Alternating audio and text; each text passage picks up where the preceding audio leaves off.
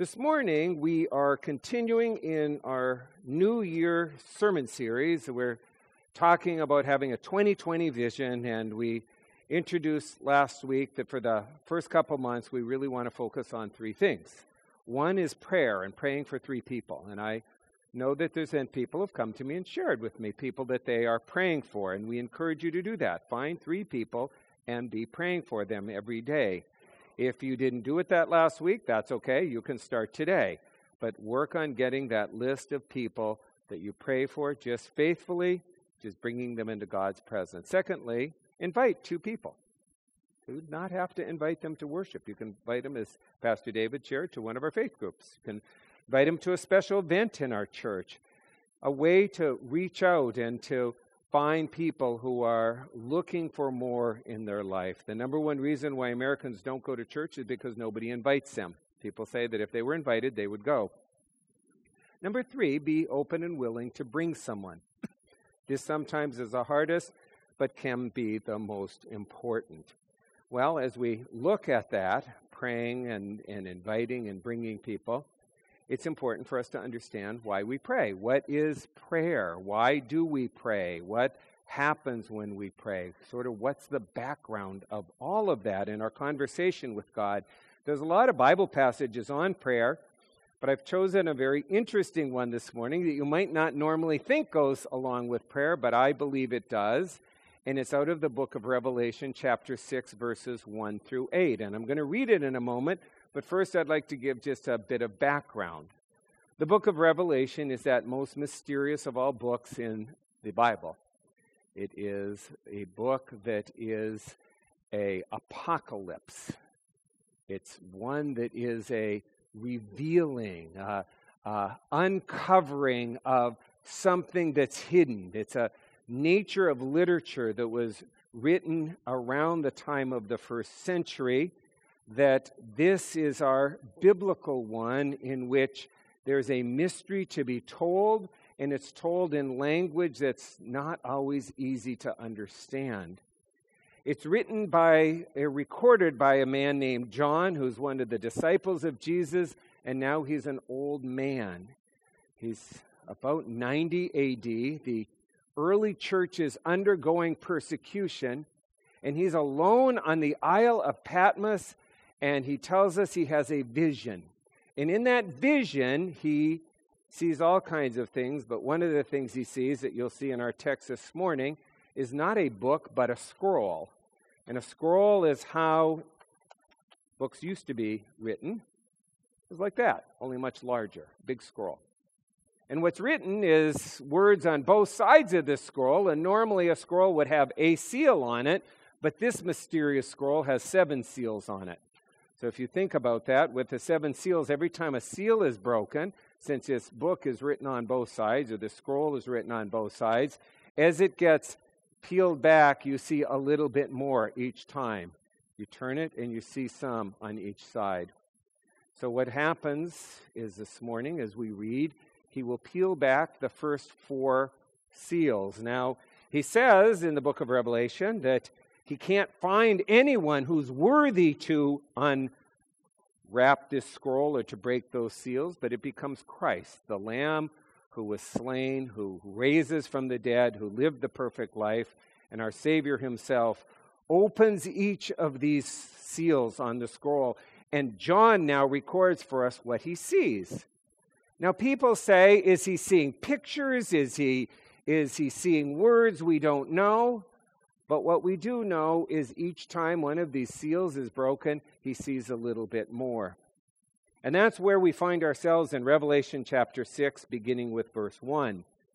As John says, "Now I watched when the Lamb opened one of the 7 seals. And I heard one of the 4 living creatures say in a voice like thunder, 'Come!' And I looked, and behold, a white horse, and its rider had a bow, and a crown was given him. And he came out conquering and to conquer. When he opened the 2nd seal, I heard the 2nd living creature say, 'Come!' And out came another horse, bright red. Its rider was permitted to take peace from the earth, so that the people should slay one another, and was given a great sword. When he opened the third seal, I heard the third living creature say, "Come." And I looked, and behold, a black horse, and its rider had a pair of scales in its hand. And I heard what seemed to be a voice in the midst of the four living creatures saying, "A quart of wheat for a denarius, and 3 quarts of barley for a denarius, and do not harm the oil and the wine." And when I heard when he opened the fourth seal, I heard a voice of the fourth living creature say, "Come." And behold, I looked, and I saw a pale horse, and its rider's name was Death, and Hades followed him. And they were given authority over a fourth of the earth to kill with sword, and with famine, and with pestilence, and wild beasts on the earth. Wow, what does that mean? Now, if we were in a Bible study, I would turn to all of you and say, what do you think we just read? But fortunately, this is a sermon and not a Bible study, so I'd like to take some time and hopefully help you understand this. Again, John is an old man on the island, and Christians are being persecuted, and John has this vision. In the vision, he sees these 4 horses. The thing I want to emphasize is why this ties into prayer is because things were not going well in the first century. The early church was starting to grow, and Nero started to persecute the church. And by the time this book is recorded, Diocletian is on the throne, and he was the most brutal of the first century emperors of persecuting the church. And people wondered, how can this be? How come we can be serving God and our loved ones can literally be put to death for their faith? Now, I know we go through tough times in this world today, but I'm always humbled when I look at the book of Revelation, and I think what people were going through who first read this book, there is really nothing we collectively go through that could comprehend or compare to what was happening in the first century. Can we agree on that? No matter how bad things are, no matter how bad things can be in any one of our lives, or no matter how much any one of us can be frustrated with something in society, we're not being persecuted as Christians and literally being taken out and killed. But that happened in the first century. You see, that's also where I want to get into the question of prayer. Prayer is easy when things go our way. When we pray for something and it happens exactly what we're praying for, we feel good about it. And that happens. We talk about answered prayer and sharing that. And can't we all admit that if we pray for something and things go well, it makes us feel good, it gives us confidence, and it helps us comprehend and understand why prayer matters. But what happens in our life when we are facing things we don't understand, they don't make sense to us, and we're still told to pray and believe and trust, and it gets very frustrating. Have you not ever been there? I certainly have.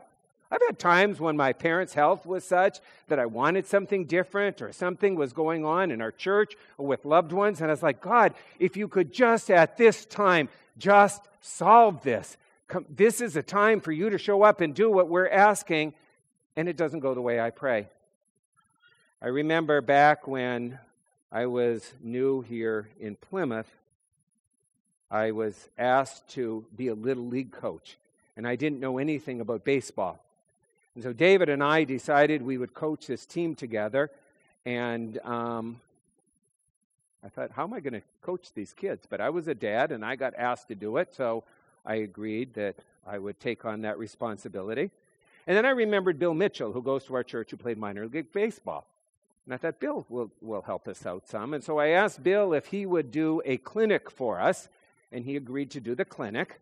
And so what he did is he got all of my team together, and we spent a couple hours out on a baseball field, and he taught these kids all kinds of stuff. The purpose really wasn't to teach them. What I was having him do was teach us as coaches stuff to do for the rest of the year. We didn't tell the kids that. We didn't say, hey, your coaches don't have any idea what we're doing, but this guy's really going to teach us. So they thought he was there to teach them, but we were all paying attention watching. The first thing he did when he got all the kids together is he put them at home plate and he said, I want you all to pretend you've just hit a home run and won the game and show me your best run around the bases. So they all did that, and I turned to him and I go, why are you doing that? He goes, because everybody knows how to succeed. I've thought about that often. We all know what to do when we succeed. The book of Revelation in chapter 6 is not about when everything's going great and our prayers are being answered the way we want and we're having faith and we're trusting and it's going well. It's written to people who are undergoing persecution and God is not acting the way they want God to act. Losing a loved one in persecution to the Roman Empire makes no sense whatsoever. And as John gets this image, it's how do we understand life and prayer with all the mystery and all the reality of what really happens in our life. Hearing what I'm saying? It's easy if we all hit grand slam home runs and win the game. It's easy if I pray for my son to get a job and he calls me up and says, "Hey, Dad, I just got a $200,000 job."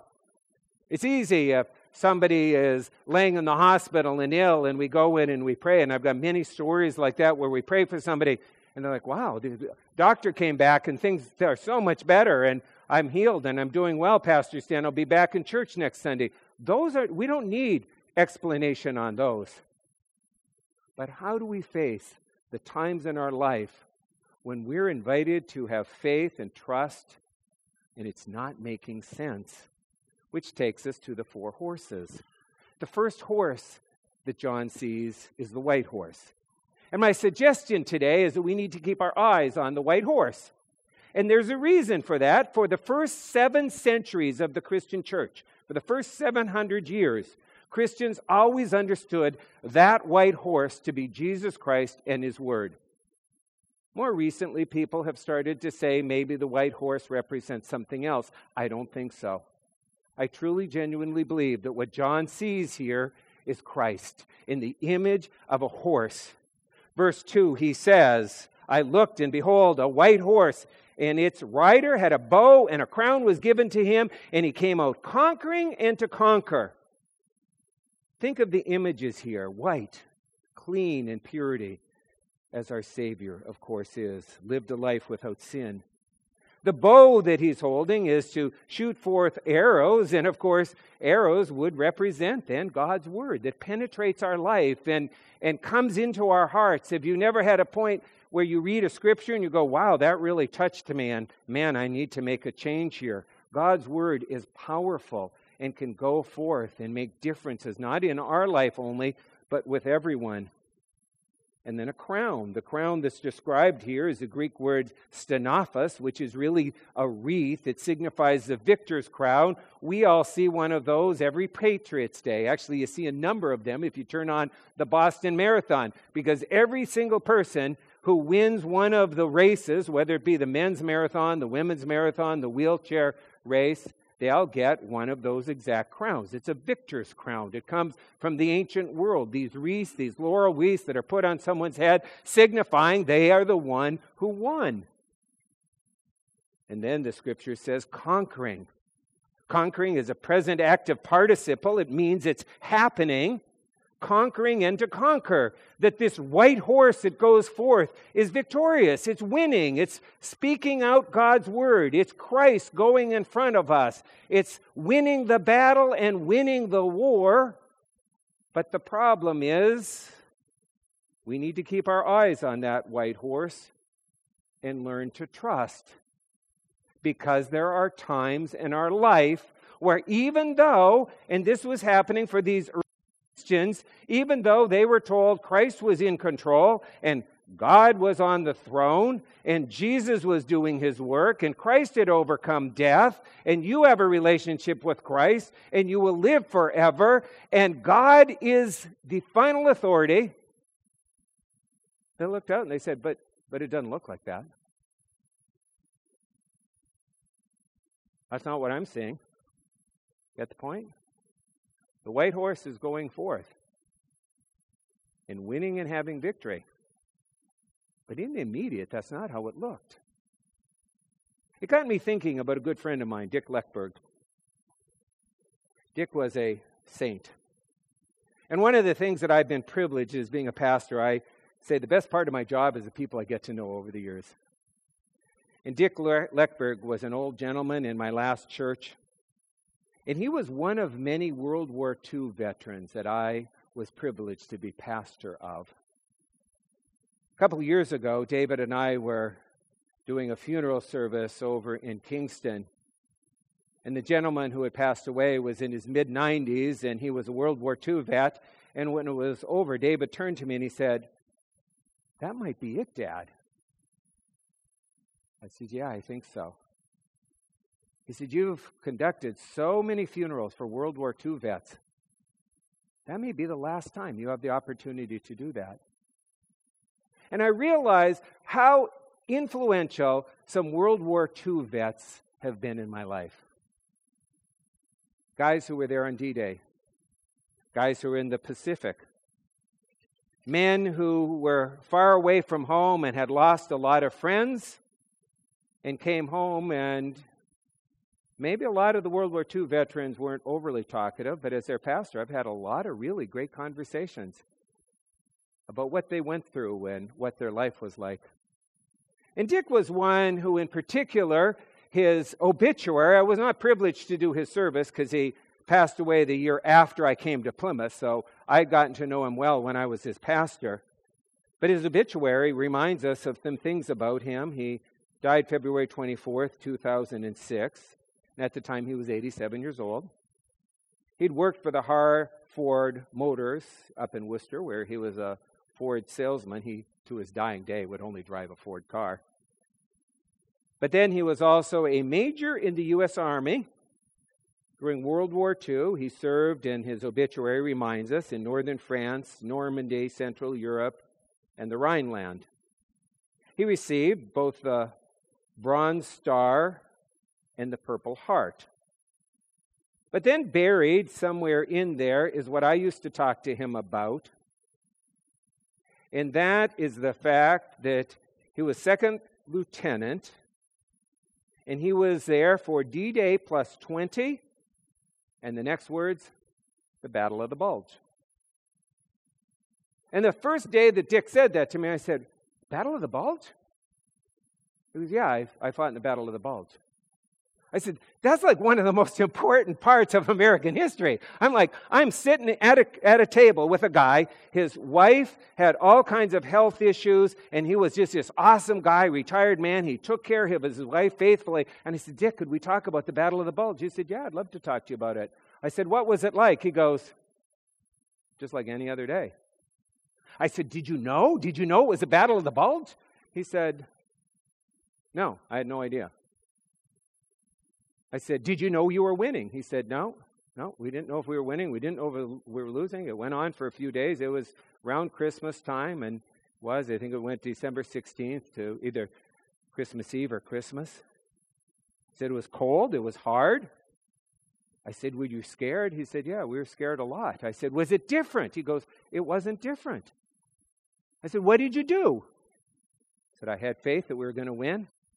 I trusted in the orders that I got, and I did my job every single day." I said, "So you are in the most important battle of World War II. This is literally the time in which the Germans are finally defeated. The Allies get to go in, and from there on, you can read all about it. They go in, and we take over. We're taking down Germany, and you're in the midst of it, and you don't know if we're winning or losing?" He goes, "I had no idea if we were winning or losing, Pastor Stan. I just kept my faith and did my job." Hear the point, folks? That's a white horse. We may look like we're losing. We may feel like things aren't going well. We may think that we should be discouraged. We may say God does not seem to be in control, but we're in the Battle of the Bulge, folks. And we need to learn to focus on that white horse. Because we are not just told that we're American soldiers who are following orders from the Allied command. We are followers of Jesus Christ. And we have a white horse going in front of us that the Scripture tells us is going forth, conquering and to conquer. And we are supposed to follow and keep our eyes on the white horse. But the problem is, and that's what John sees, there are 3 other horses. And that's what happens in our life. We get ourselves focused on all the other things that are real and are troubling and are bad and are problems. And if we let them be our complete focus and take over, they'll take us down every time. So whether this was written to them and has a future application, which I certainly know and believe the book of Revelation does, it reminds us no matter what to follow the white horse. to keep our eyes on Christ, to trust His Word, and to keep going forward. Because whether or not we feel like the battle's going the way we want it or not, God's still in control. Well, why don't we? Because John didn't just see one horse. We're told then in verses 3 and 4, he sees the red horse. When I opened the second seal, I heard the voice of the living creature saying, "Come," and out came another horse, bright red, and its rider was permitted to take peace from the earth, so that people should slay one another, and he was given a great sword. This is about wars and divisions, and not just out there, big wars, but in our own life, the battles and the fights and the arguments and the negative things that happen in families and relationships that take us down. Remember, Jesus said, there will be wars and rumors of wars. The scripture here says that they'll slay one another with makaria, which is daggers. People today don't just slay one another with weapons, but we slay one another with the greatest of all weapons, our tongues. We say things that we shouldn't say, we hurt people's feelings, and then we get caught up in all of this negative turmoil, and we never get over it. The fight keeps going, and we dwell on what they said to us and what I said to them, and I didn't mean what I said, and they took it the wrong way. Yes, we injure one another with the weapon of our tongues all the time. And we get caught up in the negativity of the battle and are constantly looking at what somebody said to us and hurt us. We're just focusing on that red horse, and we're not following the white horse. My mom used to say that the battles we get into as human beings and our relationships are like tubes of toothpaste. You take the tube of toothpaste and you shoot out those words, and you can never get them back into the tube. So we need to get our eyes back on the white horse. If we have great turmoil in our life and problems, rather than just rehashing it and rehearsing it over and over and dwelling on all of it, put our eyes back on Jesus and His Word. And what does He say to us? And He tells us to forgive and to ask for forgiveness and take our part and realize what we've done wrong and love unconditionally. And we get our eyes back on the white horse. We get our eyes back on Jesus. We get our eyes back on what we need to be. So no matter what's going on, no matter how much the red horse seems to be galloping through our lives, that's not the reality. The ultimate reality is the white horse, which is Christ, who we need to focus on. And then there's a black horse.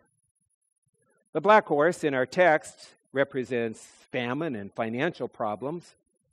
We're told in verse 5 and 6, when He opens the third seal, I heard the living creature say, "Come," and I looked, and behold, a black horse, and its rider had a pair of scales in his hand, and I heard what seemed to be a voice in the midst of the four living creatures saying, "A quart of wheat for a denarius, and 3 quarts of barley for a denarius, and do not harm the oil and the wine."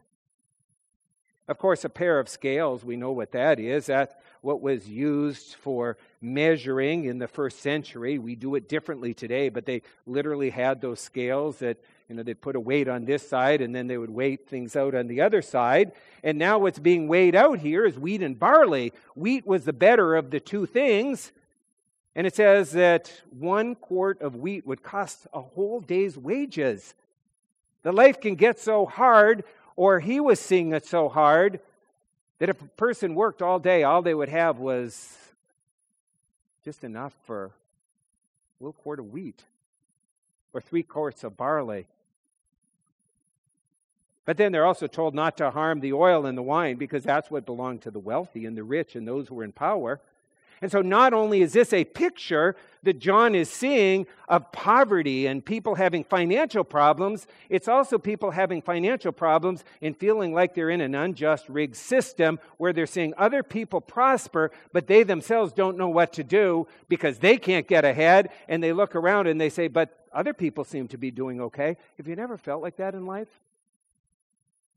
I think we've all been there, where we go through something economically and we just struggle and we get ourselves all upset and all obsessed over it, and we can be focused on that, and then somehow we start thinking, the whole system is rigged against me anyhow.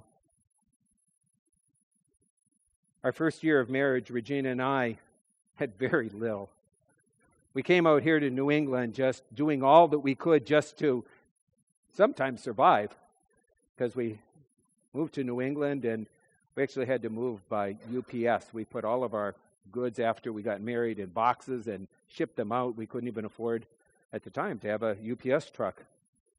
And I remember one day that we were buying dishes. We went to Purity Supreme. How many of you remember Purity Supreme? And they were selling, because they had these dishes. Remember how grocery stores used to have dishes and they would put them on sale? Well, they were at the end of it all. And they were taking all the leftover dishes and they were selling them for $1 for a full place setting. And Regina and I had $10 in our pocket. And we spent an hour in that store trying to decide whether we should buy 4 place settings or 8 place settings. Because and I remember saying, well, there's only 2 of us, but we do have friends who come over to our house. But we have other people who come and visit. Don't we need to have place settings for them? But can we afford to spend the $8? Economic insecurity can really be difficult for us. And financial problems have a way of hitting us all at once in ways that seem incredibly unfair. That same Christmas, we were doing domestic work for people. That meant we were cleaning houses and we cleaned out barns. We did anything we could to have enough money so we could stay in college or to stay in seminary. And we did have family that we could get a hold of, but it wasn't the days in which you could transfer money the way you did with the internet today. This was the early 80s. And so when we would have to get something, we had to call up my parents and say, we really are stuck, we need something, we had to wait for a check to arrive. And that didn't really help us in the immediate. And it was Christmas time. And one after another, every single person that we were doing work for all decided that they really didn't want to be bothered having us come in and work for them that Christmas. So all the money that we thought we were earning leading up to Christmas, the wealthiest people on the North Shore of Boston, in the most beautiful homes, all decided they didn't want to be bothered having somebody come work for them. We continued working in the new year, but it felt kind of unfair. And that's what John sees here. There's times when things seem absolutely unfair. But we chose not to get angry and bitter. We learned from the experience and tried to make sure that we treat people differently. We tried to keep our eyes on the white horse. God's in control. We're here for a reason. We're here to study at the seminary. We're not here to be making money. We're not here to be getting wealthy. We're here to love and pray for each other. Regina still reminds me of the day that all we had was a baked potato for dinner and nothing else. But we got through it because we kept focusing on the white horse. And that's what John invites us to do. Keep focusing on the white horse. When life gets tough, whether it's because it's fights and arguments or whether it's financial difficulties, keep our eyes focused on the white horse. Because if all we do is get consumed with that and we become angry and we become bitter, it's going to take us down every time. And then he sees a 4th horse, the pale horse. Verses 7 and 8 said, when I opened, he opened the 4th seal. I heard a voice of the 4 living creatures say, come. And I looked and behold a pale horse, and its rider's name was Death, and Hades. Death, health. Losing a loved one, there's nothing worse. The pain of having somebody die and say, I'm not going to have them back in this earth. Or the pain of our own health and our own mortality at those moments when we really get scared, where we are waiting for test results and saying, man, this could be a life changer here. And we're asked to pray, and we're asked to trust, and we're asked to believe, and we're with a loved one like my dad with his Alzheimer's, seeing it get worse. This is human mortality faced head on. And it was awful for these people who first received this because their loved ones were being martyred for the faith and they themselves didn't know whether or not they were going to die.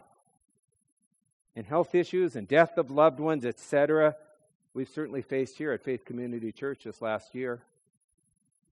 We went through a time in about a month and a half where we had 3 young people in their early 20s all die. Do we just get angry and bitter and hurt and negative and say, why didn't God save those persons? Or are we able to focus on the white horse? Are we able to focus and trust that God's in control and Christ is in charge? And if we focus on the white horse and see what Jesus is doing and listen to his word, we know that there's more than meets our eye. And it doesn't give us comfort. It really doesn't. When I say goodbye to my brother who dies of cancer, I want him back because I love my brother and I want to give him a phone call. But I still put it into perspective, and I realize that 100,000 years from now, when I'm sitting in heaven with my brother, it's all going to be okay because I'm following the white horse, and so did he. And praise God, we live forever. But in the midst of it at the time, it's easy to get discouraged. I think this is all about prayer. Because even though saying goodbye isn't any easier, because our love for someone makes it back to where we want it to be, as long as we can keep seeing that Christ is in control and Jesus is the authority and his word is true, it will get us through, folks. It will get us through every single time. Like my friend Dick in the middle of the Battle of the Bulge. So this is not intended to be a negative sermon. This is intended to be a real life sermon. Life can be difficult. And I think if you look out there, there's a white horse walking around. There it is, a white horse. And that's what I invite us to do. Keep your eyes on the white horse. Keep your eyes on the white horse. God's in control. Jesus is our Savior. And God's word can be trusted. And no matter what we face, and no matter what happens, let's keep our eyes on Christ. As we close our service, I invite us to end with our closing hymn. And I also invite you, if there's something you'd like to be prayed for, please come forward as we close and have somebody pray for you. I know that Alona and I will be up here. And sometimes we face tough things and things that concern us. I invite you to come forward for prayer. Let's pray. Heavenly Father, we thank you for your love and for your grace. We thank you that we can trust in you no matter what's going on. We thank you that you are in control, that you are God, and that you are the authority. We thank you that Jesus is the victor and wears the crown. We thank you that your word is true and makes all the difference. And like our brothers and sisters in the first century who first heard this vision, shared to them from John, and John himself who received us, help us keep our eyes fixed on Jesus. We can be going through tough things now where life could be pretty good. But wherever we are, Father, help us to trust in Christ and his word. In his name we pray. Amen.